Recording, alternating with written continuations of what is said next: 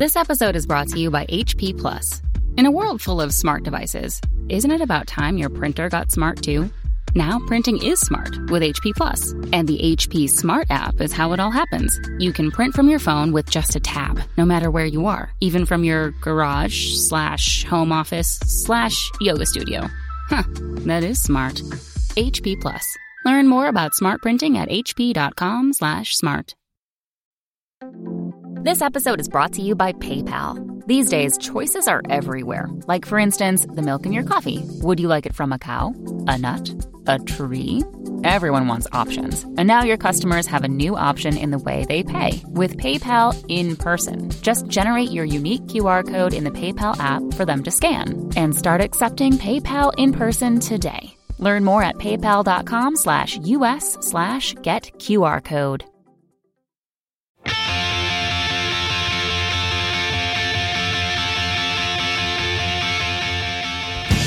Welcome to episode 121 of the Washed Up Emo podcast. I am Tom Mullen from washedupemo.com. Today we welcome Jessie Frick from Father Daughter Records. Jessie has built an amazing label. Started with her father in 2010. She's been in the scene for years, though. She started working with Amy Fiddler of Fiddler Records in Florida many moons ago and has done just about everything with running a label. She is a wealth of knowledge and has a keen ear to what's going on in the independent music scene today. I really, really hope you enjoy. Reach out anytime on washedupemo.com for questions, comments, or complaints. And if you haven't picked up Anthology of Emo Volume 1, it is available at anthologyofemo.com. Also, the site lists out current retailers carrying the book. So thanks to all that have supported that book. And finally, thank you to the Patreon supporters. You make this podcast happen. This is episode 121 of the Washed Up Emo podcast with Jessie Frick from Father Daughter Records.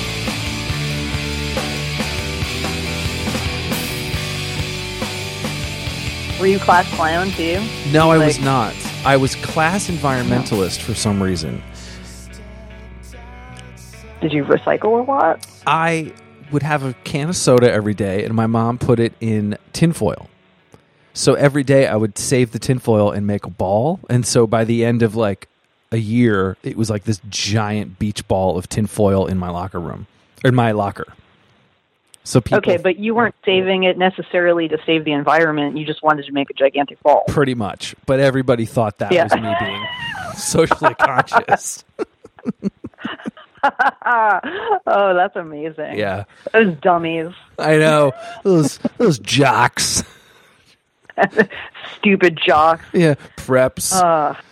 Preppies. Great. That's great. So, well, I'm excited that you want to do this. I'm excited that I've been asked because why? I don't feel like what do you mean? I should. I don't have any, I mean, yeah, like I was around when there was like cool stuff happening, but I don't necessarily feel like I was, a point person for any of this. So I'm very honored. No, this is not me blowing you up, but I think like you doing all these things and doing a label and being a woman and doing all these things like PR and stuff, like it's a big deal. And dealing with the music scene and all the bullshit that's happened recently, like it's huge. So I think, having your voice, like I actually was texting with Kevin Duquette earlier, and I just was like, I'm so excited to have Jessie on. We need more women on this podcast. Like there can't be just dudes.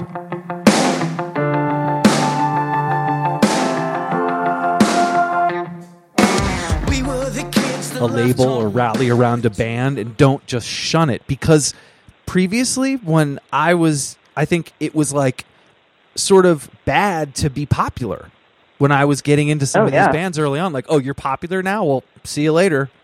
And you've sold out. That was do you remember that tagline. Do you remember like the sold out stuff?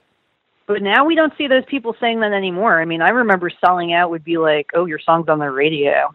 Or like, I don't know, Hot Topic selling your T-shirt. Now it's like, oh, you have a song in a BMW commercial on the Super Bowl?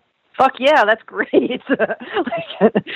Back then, that would have been like, wow, you're an asshole. I can't believe you did that. And now I never want to listen to your music again. I'm going to burn it.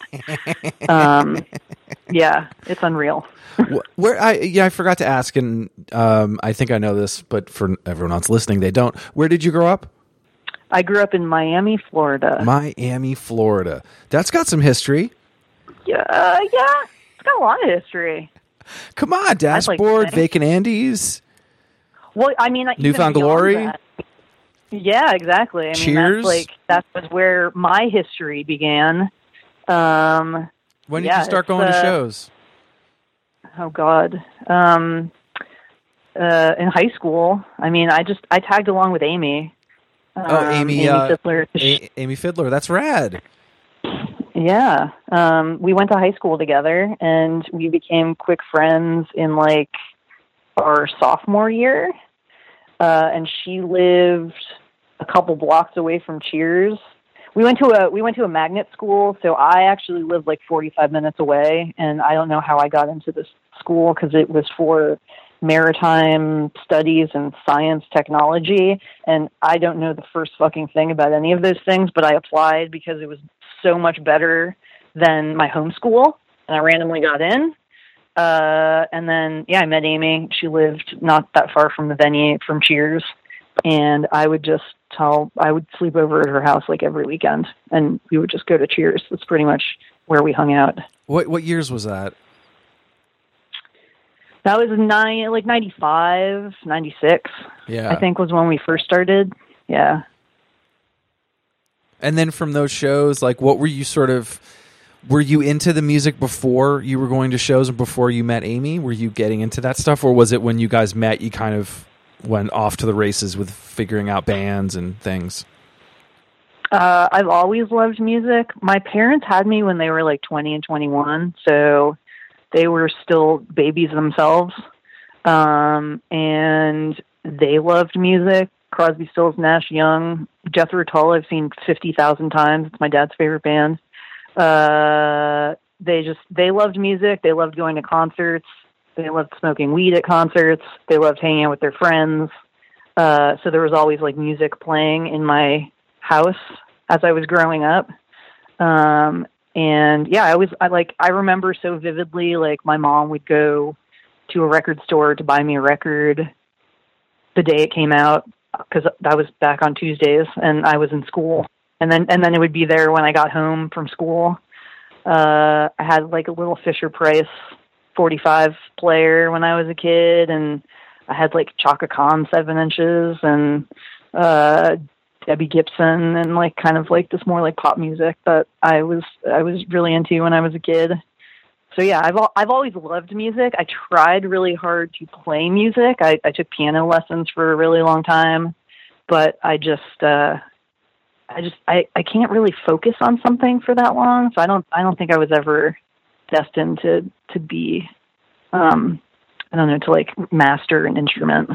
I'm too ADHD to like sit down and practice something for hours at a time. That's an awesome way to go about it. So many of the people I've interviewed have been like, my parents, hated it, or they tolerated it, or maybe they were into some stuff, but for them to buy records and have you sort of be a part of that must have felt awesome to make that connection with them, with your parents. Yeah, totally. And also then they can't like give me shit about working in music now, because it's like, what did you expect? Like, you're not like doctors or lawyers, like this is what you let me do when I was a kid, and here I am wasting my life away in the music industry. You're not wasting your life. No, but it was really awesome for them to just like, because so in high school, Amy and I, like, I feel like our segue into doing something in music back then was like having a zine. That was how you got in. So at first, like, I was like, I'm going to be a photojournalist. I'm going to go to art school. I'm going to get really good at photography, and I'm going to go on tour with bands, and I'm just going to like have photo books of all this like crazy, backstage stuff. Musicians at home, blah, blah, blah. And that was like, so I started a zine, which was definitely not as popular as Amy's zine, because then she went on and used the name for her label, and my zine was the name of my AIM screen name up until last week. Can we just give it up for AIM right now? That was one of the toughest days because every time you logged on, it popped up a little message saying, "Hey, by the way, December 15th, we're gonna be done." And the last day, they reminded you every hour. I was like, "AIM, chill out. I know. I'm trying to enjoy this moment." I know it's really depressing. I think our generation is going to miss it. I mean, I feel like that it's still like the only thing that's like stuck around, you know, like we went through Friendster or whatever other social media was out there, or like message boards or whatever. Everything like came and went. Makeout Club, which I think is still around, but I don't know anybody that actually uses it. That's insane. Makeout Club surpassed AIM. Isn't that crazy? Wait, is it still up? I mean, I know my profile was still there. The one that I made back in whenever. I wonder if that's still around.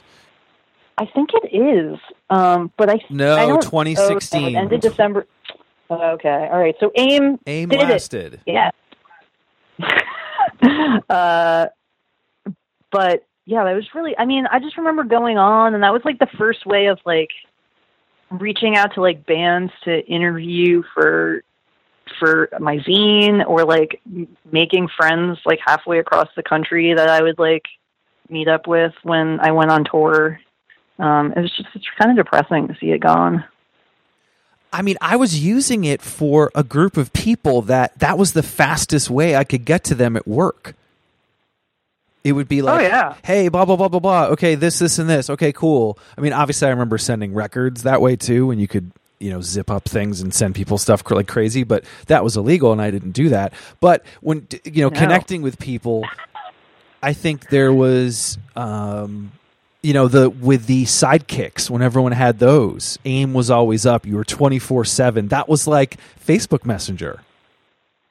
Oh, yeah, yeah. It was such a defining piece of our generation's like adolescence. I feel like I can't.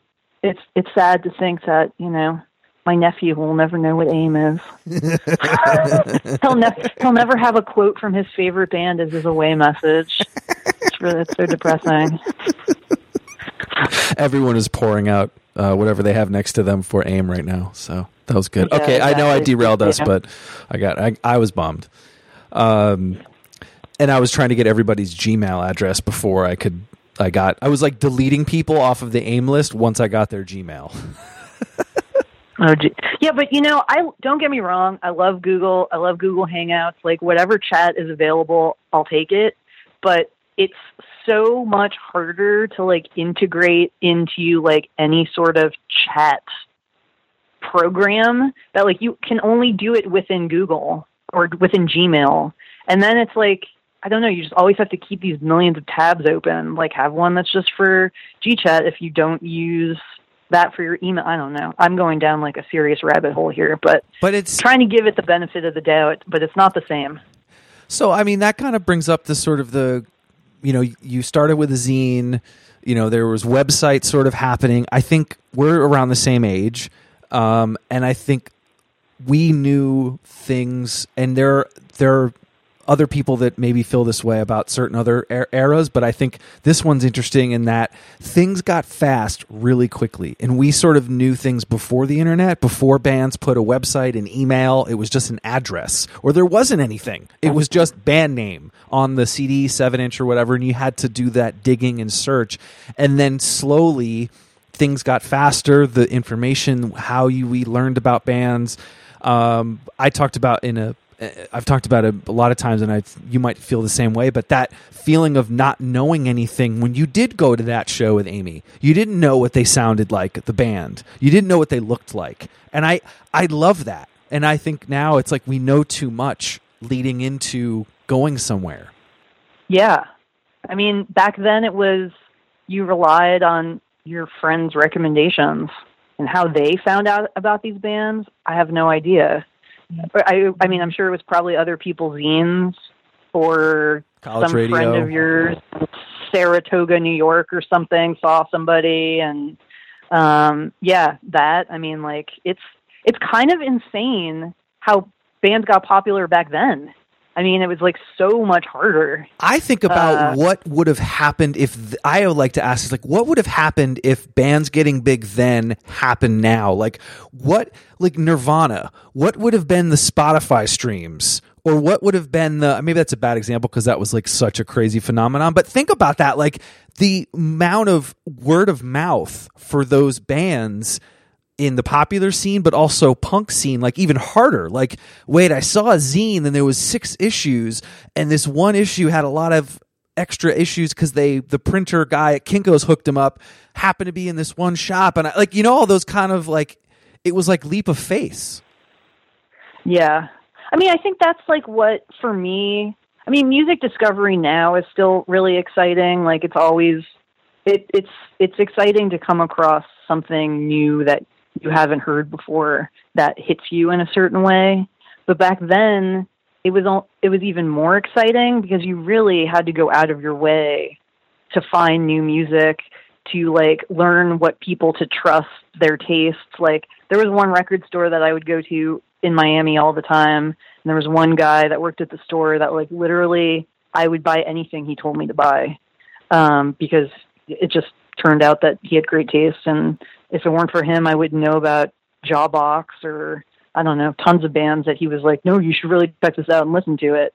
And there was something so much more exciting about like, I can't listen to this on my phone right now, this instant, and decide if I like it or not. Like I literally have to take a chance on this.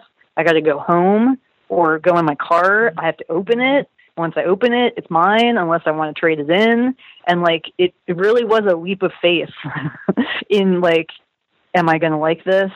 Am I going to like this enough to keep listening to it? Am I going to like it enough to go see them and then see what they look like? Or like, cause there weren't pictures of these bands all over the place. And some of the zines that they got interviewed for, there weren't even pictures in there. So you had no idea who the hell they were. I don't know. I kind of miss that sometimes. Now it's like too easy to decide yes or no. I want to listen to this right now, or like I'm not even going to give this a chance because there's 50 million other things I could be streaming instead.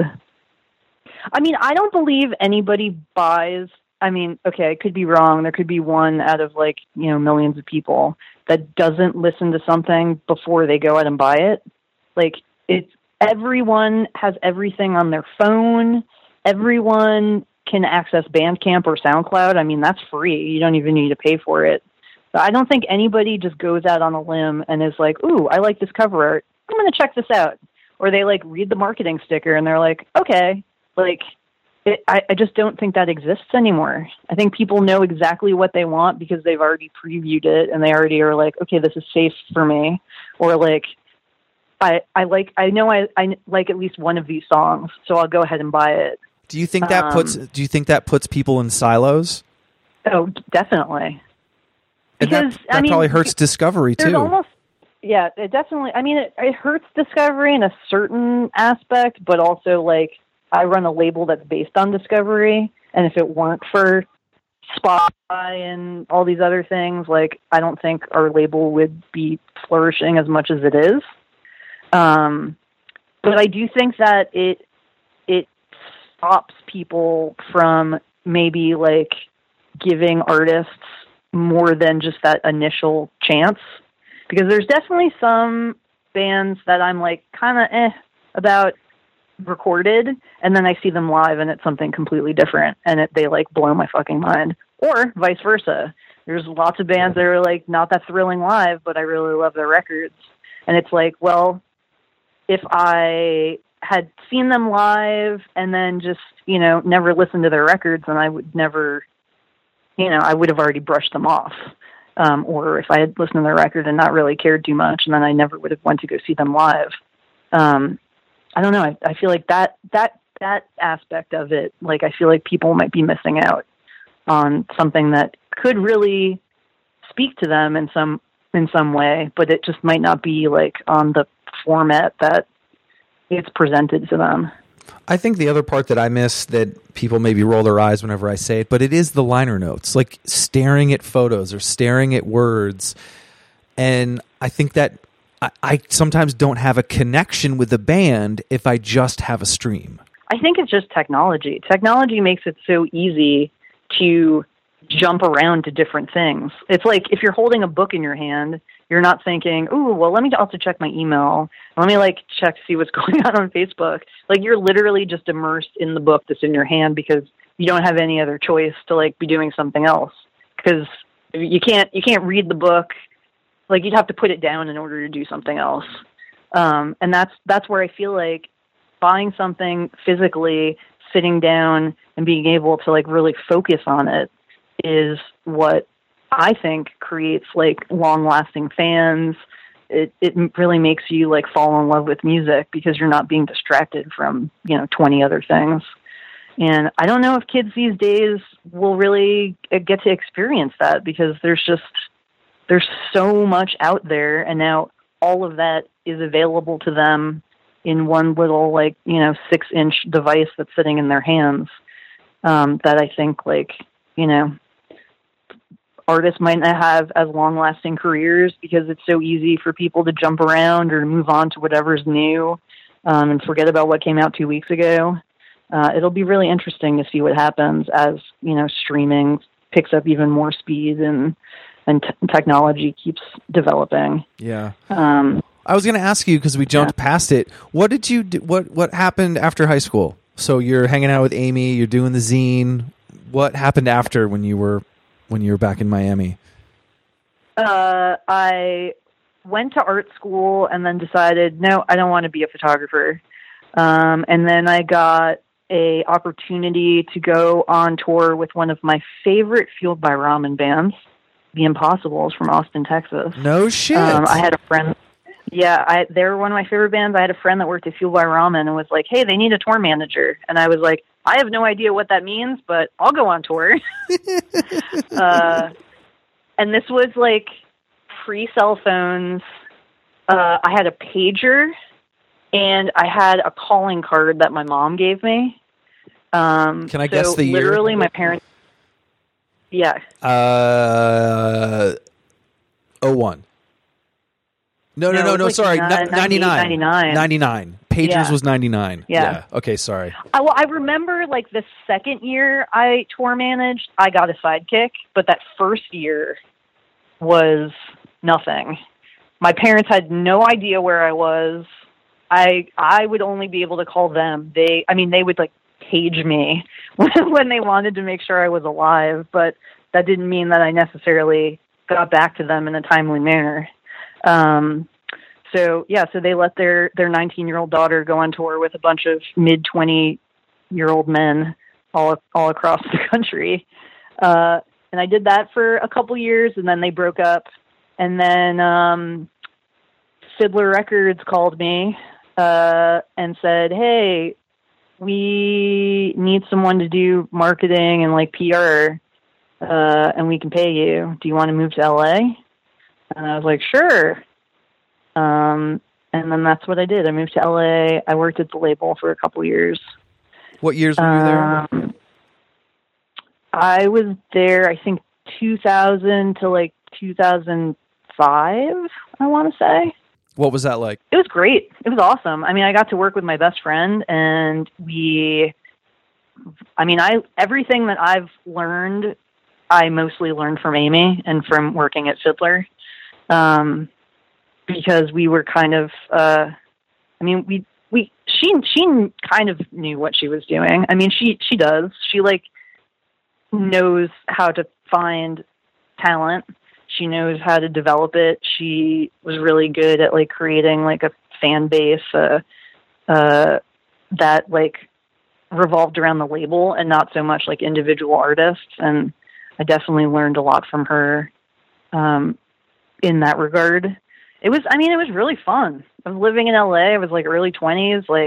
Our bands were going on tour with huge bands. The Bled was my first baby band that I worked with. That I now have a tattoo of theirs on my arm for the rest of my life, which maybe now, as a 38-year-old woman, I'm questioning, but whatever. It was great. I don't think I for sure would probably not be doing what I'm doing if it weren't for that experience. and I remind Amy of that pretty often. So, what happened after Fiddler? After Fiddler, I moved to the East Coast because I think LA was kind of making me go a little crazy, and I just needed to go back east. I moved to New York. I worked at a digital marketing company for like a year, which was music focused, but it was definitely more like technology driven. And after that, what did I do after that? I was living in New York. I met my husband. Okay. Which was, pretty nice. I mean, he wasn't my great. husband at the time. Yeah. And that's around when father-daughter started. Cause I was in New York for only about 3 years, and I started it the year before we moved to San Francisco, which was 2010. What was the light bulb that went off when you said, I'm going to start a label? Was it talking to Amy one day, or was it there's all these bands and I can help them? Because I want to mention, as you were going through your little like history, not little, but like the small that you've told me, doing marketing and PR, that's a little piece. Kind of being at a small label, you kind of see all the things that happen. You're at a marketing company, you kind of see how you're kind of keeping all of these pieces, and you're like, I can do this, right? I was pretty much forming myself to be a all-in-one hit record making machine. I mean, I was just trying to gain as much knowledge as I could, and as for the most part, I'm a college dropout that just has rock and roll road experience under my belt. I was like, literally, whoever wants to hire me, who like I can learn from, I'm down. Like, let's do it. So that's kind of how I approached working in music. I never interned anywhere. I literally worked at Fiddler. I worked at this one company in New York, and then I started my own thing. And this company in New York was like basically like 4 or 5 people. It's called Sneak Attack Media. They're still around. They're in New York. I love Marnie. Marnie. Like, it's literally like the only jobs I've had in this industry were with very forward-thinking women, which I've been very lucky to have those kinds of people as like my mentors throughout this. How important was that? I didn't realize how important it was, I think, until a couple years ago.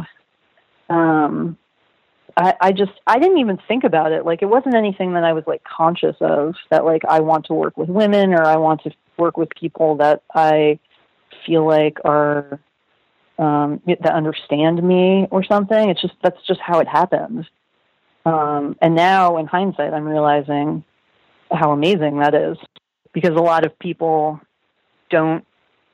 aren't in that position, because I'm finding that there's not as many women that are starting their own companies or being able, or getting, higher up on the ladder, which I'll probably talk about again later. But, now I definitely, it's very apparent to me how lucky I was, but that's kind of how it all started for me. Do you think other women should do that? Should that be something that they're searching out now that you've realized that? Yeah, I think so. Or if they can't find it, just do it yourself. Themselves. Yeah. And that kind of was father-daughter, right? You're like, I got all these things. I've learned from Marnie. I've learned from Amy. And you're going to do your own thing. Like, what were some of those first moments? Because, starting something is scary.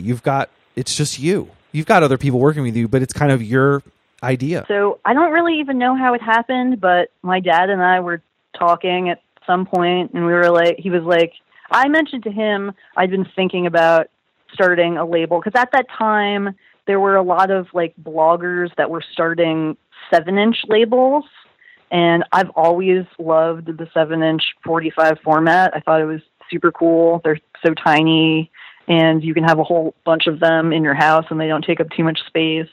And I don't know, I love a good single. So I was like talking to my dad about how like I thought it would be cool if maybe we like put out some singles or something. There wasn't ever any like foresight of like, let's make a record label. It was like, I don't know, let's like do something fun. And he said, yeah, I'd love to do that. And then that's kind of randomly how it started. So we just did singles for the first couple of years. And then I feel like a lot of those blogs that started 7-inch labels kind of disappeared. And then we got to a point where I was like, okay, is this going to be a real thing? Or did we just do it for a short amount of time and like that was fun and, you know, it's time to like, you know, go back to real work. And we put out a record with a band called Pure Bathing Culture in 2012. It was an EP and like it blew up way beyond our expectations. Did you know at all that was going to happen? I came across them on Bandcamp, and I hit them up out of the blue, and we met up. They were like randomly in San Francisco, like a week after I had emailed them. I mean, I had a great feeling about it, but I had no idea. I mean, I didn't have any access to like data or anything. I had no idea like how artists that sound similar to them have done. Like it was purely like a gut feeling. And that was ironically the only release we did in 2012. It was just that one 4-song EP. And, I think that one year it like really changed and I decided like, I want to make this like a real label. And my dad's always been super supportive and just, you know, whatever I want to do, he's willing to go along with it. So what was the relationship with you and your dad with this label? Was it you know, helping out with work stuff? Was it fronting things? Was it both of you sort of going all in on things or decisions? What were some of I mean, I love the name of the label, but what were some of the relationships or things you guys worked on? So we went in on it together. We've definitely we pooled our money and we started this thing. It's always really funny when people find out that it's me and my dad. They're like, oh, so he must give you money, right? And I'm like, not really, but together we did. He owns his own business, so he's actually so much better at being organized and in the billing department, doing our taxes, sending out checks on time, telling me when I'm doing too many things at once and it's going to cost too much money. That is where he is uber important, because without him, this label probably would have gone under years ago. So he's the yin to my yang. I come up with the crazy ideas and say, I want to work with these 75 bands. And he's like, shave off 72 of them for this year. And besides that, I send him all the music before we decide to work with someone. So he's well aware of the kinds of artists that we're working with. He comes to, he goes to see any bands if they're ever playing in Miami, or if he's traveling to New York, he'll go and see some of our bands live. But for the most part, I mean, I am the label. He just keeps the label afloat. Yeah. I like that. Which is really important because I need someone to tell me no sometimes.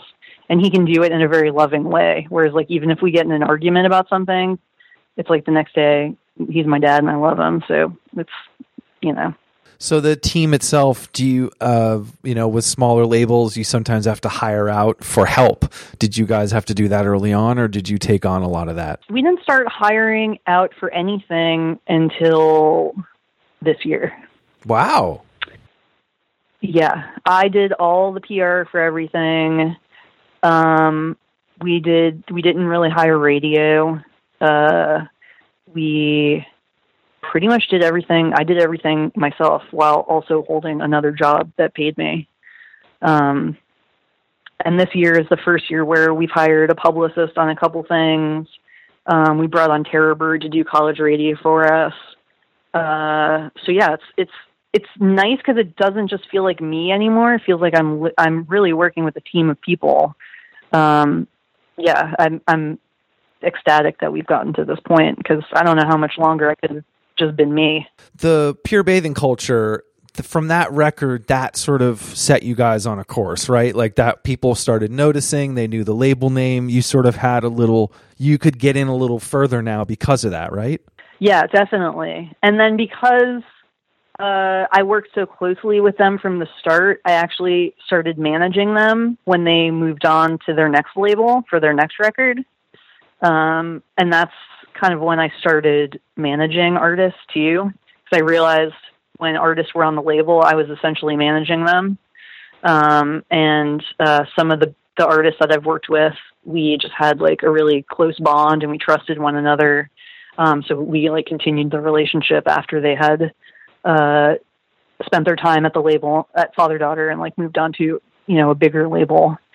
But yeah, I think after that, like, I don't know, that was back when blogs still existed and like, we just had so much support from, like independent blogs, like in the Hype Machine world. And it was pretty awesome. What were some things that you didn't realize would happen that happened when you were starting out or when you had that first success? Like what were some things that maybe popped out? You're like, I didn't know that was going to happen. Well, I didn't really know anything about manufacturing when we started this. And like still to this day, I make mistakes and I'm like, oh, okay, well, I guess I won't do that next time. Like back then, well, I think after Pure Bathing Culture came out, we got distribution, but until that point, like I was uploading stuff to TuneCore. It was really hard to put together like any sort of like marketing timeline or like press strategy. Cause we were literally like, okay, it's going to be up on iTunes tomorrow. Okay. I guess it's out. It was just like a lot harder to plan. But I don't know. I'm still learning stuff every single day. I still make mistakes, which is cool because like if I don't make the mistake, I'll never know how to do it the right way. I just want to get that point across that like you just fucking did it. Yeah, you just got to do it. I get emails from people still now like, I'd love to like, sit down and talk to you about your process and what you did to get to where you are. And I'm like, you're wasting your time by talking to me. Just find a band that you love, try to help them in some way and just do it. Because like the way that I did it is not going to be the same way you're going to do it. And like the time is different. Like, the musical landscape is different. Like just do it. Just do it. That's what I tell people. What's the most important in the relationship between a band and a label? Trust. They got to trust each other. If the artist doesn't trust the label's being set up to fail. Like they're not going to be able to do their best job for you. And then the label has to trust that the artist is going to do their very best to promote, their record that they've spent so much time on. There's definitely like in our history, I'm not going to say every single artist we've worked with was like the perfect dream collaboration. Like there's definitely been some people that, they wanted things one way and we either couldn't do it like that or just that wasn't how we operated. And I would say that maybe those projects didn't pan out how we were hoping they would. But ultimately, I think, yeah, there just has to be like mutual respect there and trust between everybody. Because it's such I don't know how it feels to like work on something so personal to put it out into the world and then like have to quote unquote market it. Like that must feel so weird for some of these artists.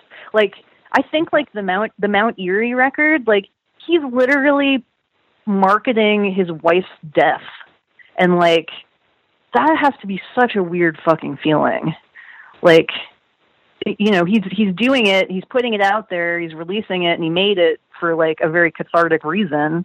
But, it's, if you're releasing it as a, like a career musician, you're going to profit from it and you want to promote it. It's just like, it feels very bizarre to me. I guess you hope that the story gets out there and more people hear about it and maybe it affects somebody else or helps someone else. Exactly. Yeah. Yeah. but like I think that where the trust comes in is like, and the respect to it as well is like, you have to understand as a label who doesn't have that strong personal connection like the artist does, like, they might not want to do everything. They might not want to do every press opportunity. They're not going to want to go on tour with everybody, if at all. Like, you have to be really respectful of like how they want to market their piece of art. And that's communication ahead of time, knowing that, so you're not 6 months in and you're like, why do you not want to do all these things when you could have asked those things ahead of time? Yeah, exactly. I was going to ask you, because we haven't mentioned my favorite word. Do you remember the first time you heard the word emo? Yeah, I think it was back in like 94, 95. But back then it wasn't a bad word. That was me assuming that it's a bad word. That people think it's a bad word. No, like everything was like emo core or like, well, but it was like it was more genre specific. It wasn't like a descriptor for a person. Yeah, it was definitely, I mean, I think people called Saves the Day emo, and I first learned about them, I think in like 95 or 96. So. You started around when I started hearing about bands in the independent scene playing music that sounded like the 90s. It was exciting, the emo revival, and I thought having a label and starting around that time must have been. I think we're around the same age, like to kind of think that it survived, or at least that essence of punk, that little piece survived a little bit, even if the bands didn't listen to it. They were channeling that same thing. It's that sense of community, It's like going to a show and like singing along to these words with your friends. It's like that genre. I feel like that's why it's still around and it's still relevant. It's because it's so based around like the experience of the music, of the live show. And I think for the most part, like, I feel like that genre is still super relevant in like small towns or like cities that like, not major cities, like, although that's what, Long Island was like where all those bands were from, which like they didn't live in the city, they lived in suburbia. So yeah, I think it's like that suburban mentality of like, let's all drive to the big downtown and like go see our favorite band and like make it like this experience. That's when I think of those bands, I think of like going to the mall and like hanging out with my friends at TCBY that like my friends work there, and like listening to music and stuff. It's like so much more like a community thing. Did you feel any like there's more people paying attention or no? Well, we came about just as like downloads were kind of hitting their stride. Streaming didn't exist yet. I mean, I think it's still, there were like, I felt like, and still to this day, like I see orders come in from the same people that have ordered every single one of our records. Really? So I guess I do feel like, I feel like we've created some, at least like, I wouldn't say it's a community, but like, there's people that come back that over time, because we're going to be in our 8th year next year of, trusting our tastes, which makes me feel good because it makes me feel like, at least I must be doing something right if these same people keep coming back and buying the same records or buying different records as time goes by. I don't know. Like, I don't really feel like because the label doesn't fit within any specific genre, I think it's a little harder for us to like maybe have kind of that same feel that the scene had back then. How did you avoid that? I mean, honestly, I kind of feel like that's hurting those labels that were like in the start, like we're a punk label or we're a whatever. And they were like, defining what they were. And now they're like, oh, wait, hang on a second. It might not be cool to just be doing that anymore. Or like, we want to, diversify and do something different. It's like now it's going to be harder for them to break out of that than us coming in and saying we have no genre, like we'll literally put out anything we like, because then no one has any expectation of like it's going to sound a certain way. I wanted the label to reflect the kind of music that I listen to, which is like it's literally anything. Like it doesn't I don't go on Spotify and like stick in one certain genre. Like I bounce around. I mostly look at like what my friends are listening to, and then like if there's something that I haven't seen before, I'll click on it. I spend a lot of time on Bandcamp, and I never use any of their like tags or anything. I just kind of jump around from place to place.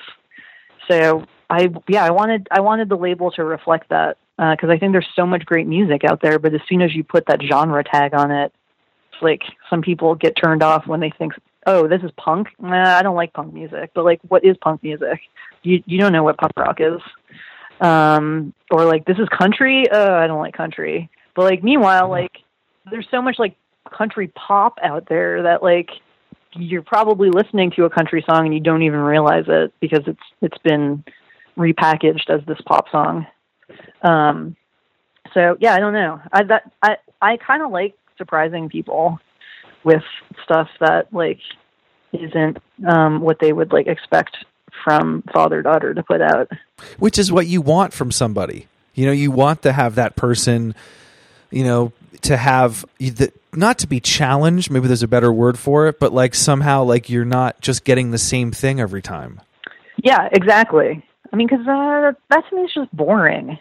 I don't know. There's something really boring about that, about having everything be like super calculated and like, I don't know, just like being able to look at it and tell exactly what it is and what it sounds like. Like I like surprises. I think that's why I still like going. I mean, festivals are like, but I like being able to like go and see a bunch of different genres, bunch of different artists, and like you'll catch someone that maybe you wouldn't have gone out of your way to like buy a ticket to their specific show, but then you see them on this festival and you're like, whoa, holy shit, this is great. And then you see the audience too. Yeah, exactly.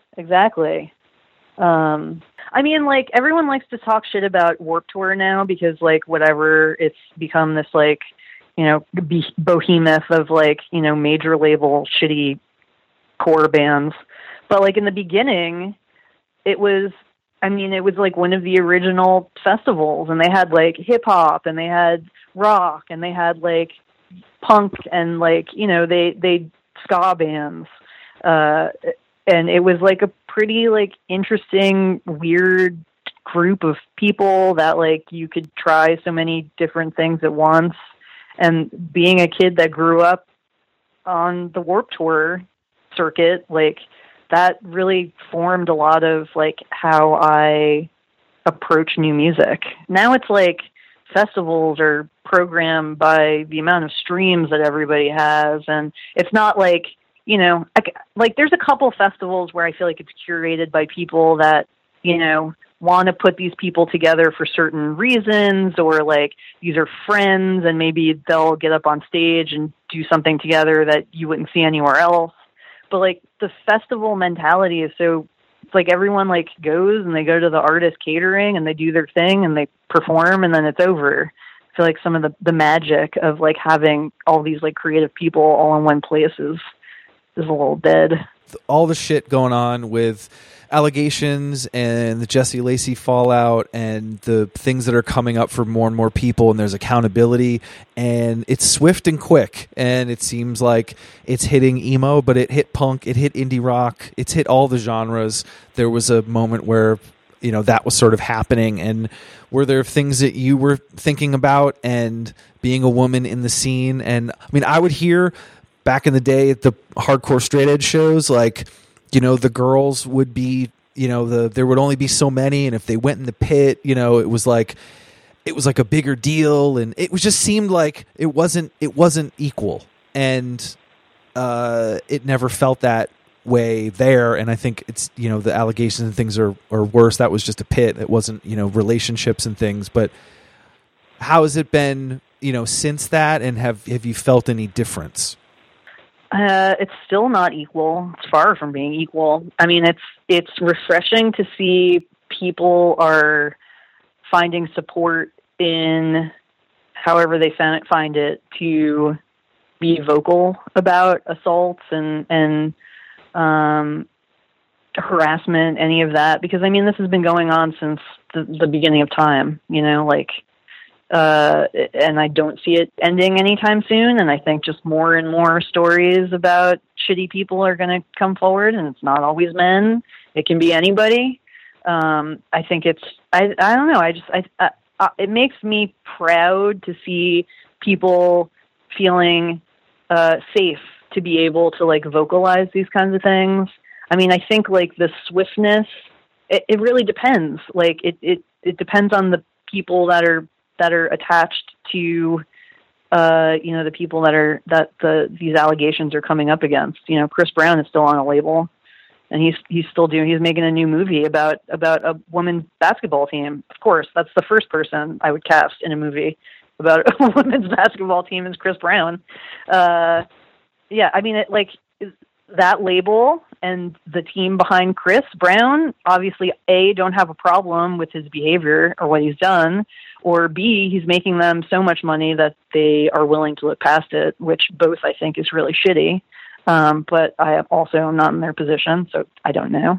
I think it all just depends on. I think the overall culture, I think, is becoming more aware of it. And the fact that there are so many stories coming out, it's impossible to ignore it. So it's good that it's coming to light. It's really sad that it's taken this long, and it's now the quantity of stories is what catching people's attention, and not the fact that it's happening in the first place. But yeah, I don't know. Like we unfortunately had a tough year because of those kinds of things, and we didn't really know what to do except for what felt right. With a band on the label. Other artists with a band on the label, yeah. And I mean, just like I feel like in the circle of independent music, there's a lot going on, and there's a lot of talk, and I don't know. It's such a murky thing to try to navigate, because it's really all based on the people that are directly involved in the situation, and the other people that are part of their circle and how they handle it. I don't know. I don't think it's going to end anytime soon. What I liked that you said, and it was that someone's comfortable to say something. Someone's comfortable to say something because hundreds of other people have already shared something, and that's not to say that there's a lot of people out there that are uncomfortable or that will never say anything still because they don't know, what their abuser might do, or they're scared of losing friends or losing a job or whatever.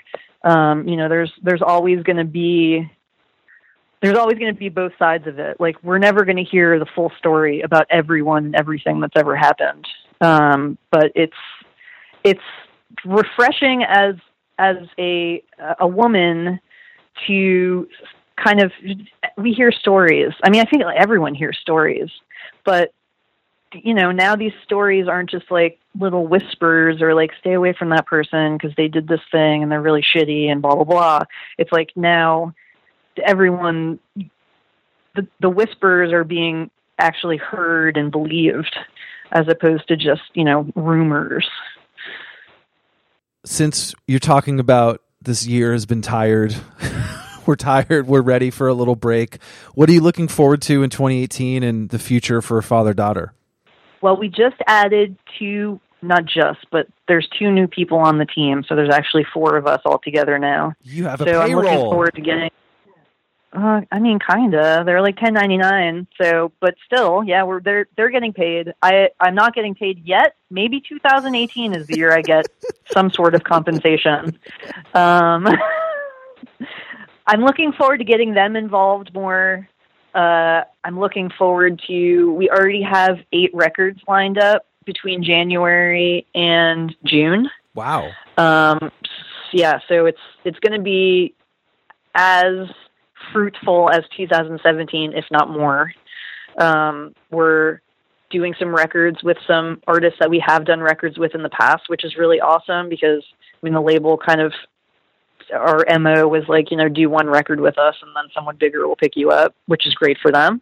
But now that we have some artists that actually want to stick around with us and grow with us, which I feel really honored to do that.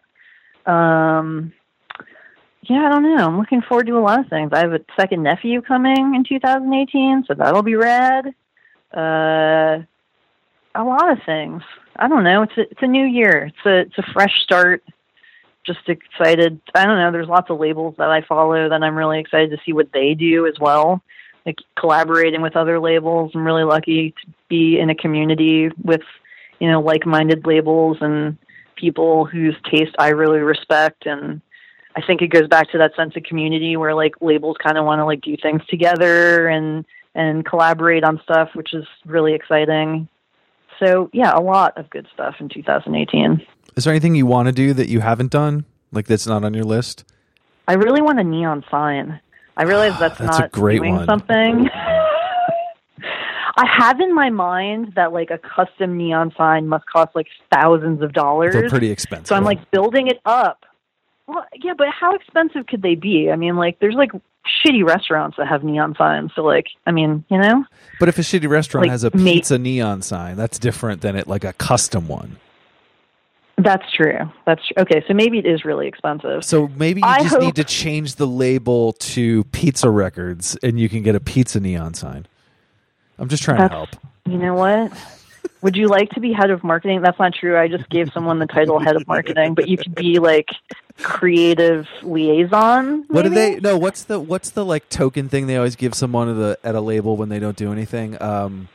What is it called? Intern? No. Well, that's true.